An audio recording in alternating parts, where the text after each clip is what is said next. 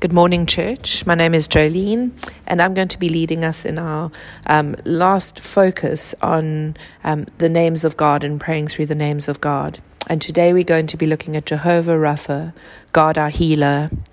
As I was looking at it, I quickly, in my prep, wanted to focus on another name because God our healer in the time of COVID can stir up so many emotions. And I felt myself trying to explain in my notes why God is healer and why we can still trust him. But I don't need to defend God.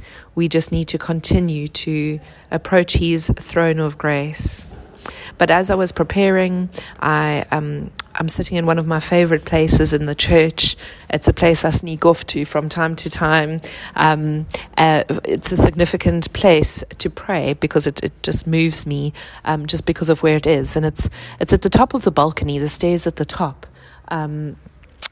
You can see out, well, as far as I can see, I'm not sure how many miles or kilometers, but you can see pretty far. And you can see the ocean. You can see the beauty of the mountains. I can see floodlights. I can see trees. I can sadly see wealthy and poor areas and the difference between the two. I can see the kids in our school playground playing, and I spotted one doing something they shouldn't. I can see the traffic on Ladies Mile that's about to build up, although that the cars driving down here don't know it yet.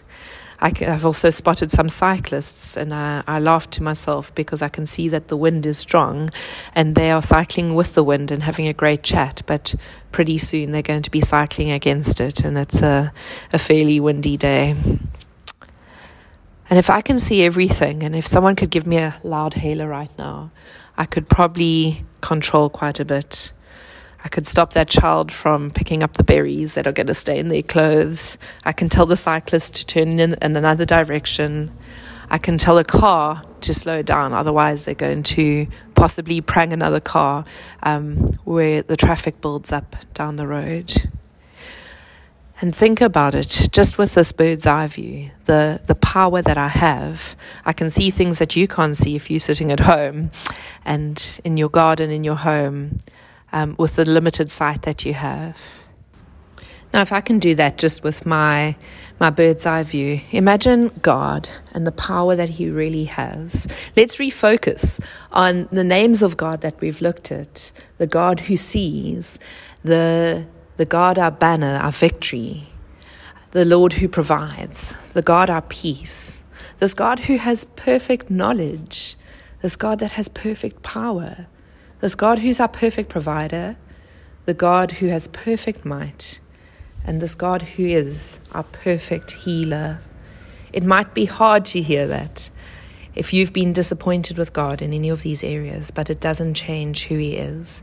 It doesn't change that we should continually come to his throne of grace. And what healing is it that we need? I think we first need to look at our own hearts and look if there's anything that is standing in the way of us praying to God our healer. Is it that you've had a disappointment with God? Is it that you've maybe got a hard heart? Maybe you've got apathy or resentment or anger. Before we pray for others, let's look at our own hearts. I always go back to that verse. If I had cherished sin in my heart, the Lord would not have listened. There may be things that we need to put aside before we come to approach God, our healer. So what sort of healing are we praying for? We're firstly praying for spiritual healing.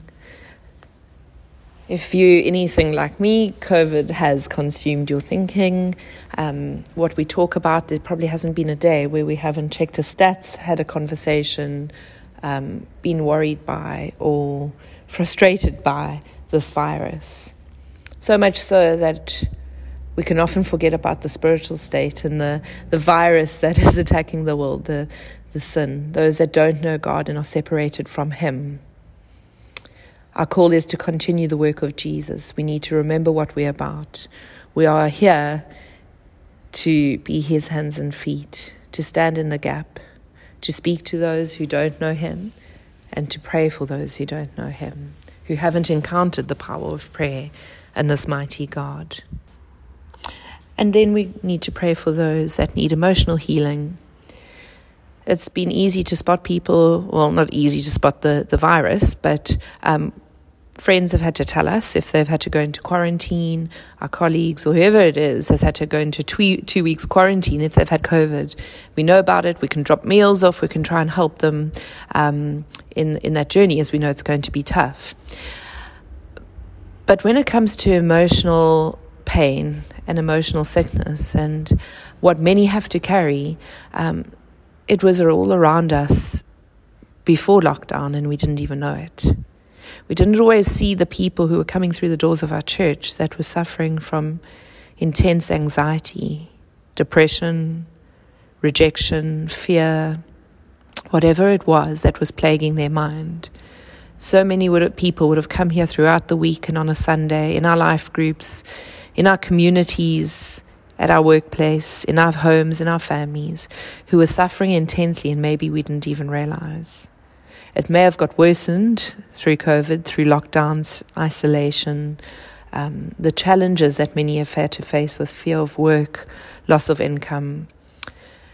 Those are big burdens to bear. And then for many of us, COVID, just the day-to-day realities, has worn so many down.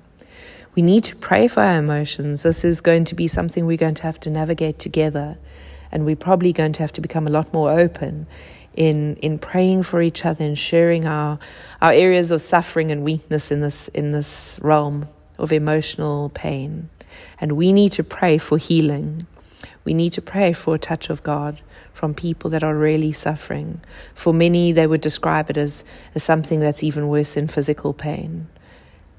Just having one's inner world taunted by some sort of thinking that just hijacks one's day and one's life. Let's pray for people who need emotional healing.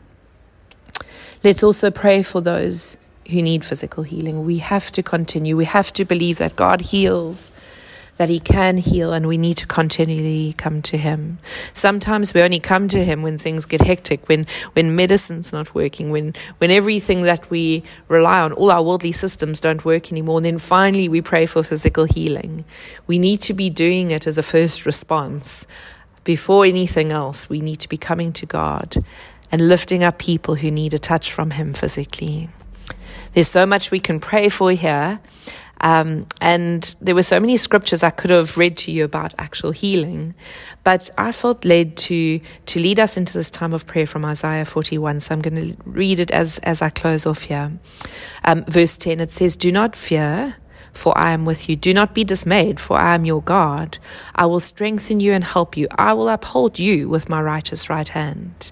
Intercessors, we need you. We need you to not fear, to not be dismayed. God is our God, and He will strengthen us and He'll uphold us with our righteous right hand.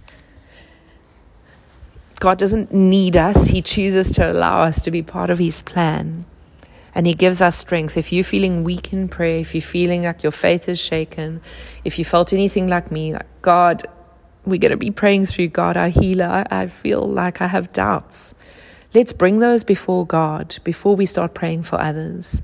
Let's strengthen ourselves to be in a position where we can continually pray, not just this week through the names of God, but to stand in the gap for people.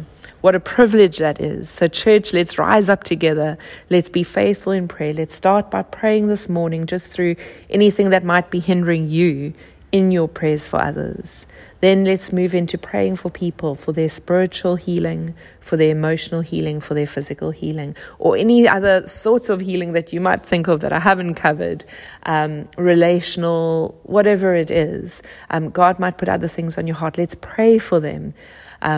Let's pray even just for healing in our country, in our nation.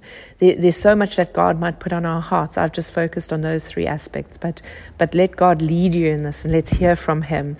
And I'm sure He's going to lead us in a million different directions so that we can cover this area and cover it well. And that's what intercessors and armies do. Prayer armies cover every base. So God will lead you in this too. Lord, we thank you for this week where we've been able to focus on your names and who you are. Lord, everything that you are should define everything that we are. And so we choose today to stand in the gap for healing. Lord, lead us and show us how to pray. Holy Spirit, empower us. Lord, we thank you for this week that we've been able to focus on you. Your name is great. It is so rich. The name of God, the Lord is a strong tower.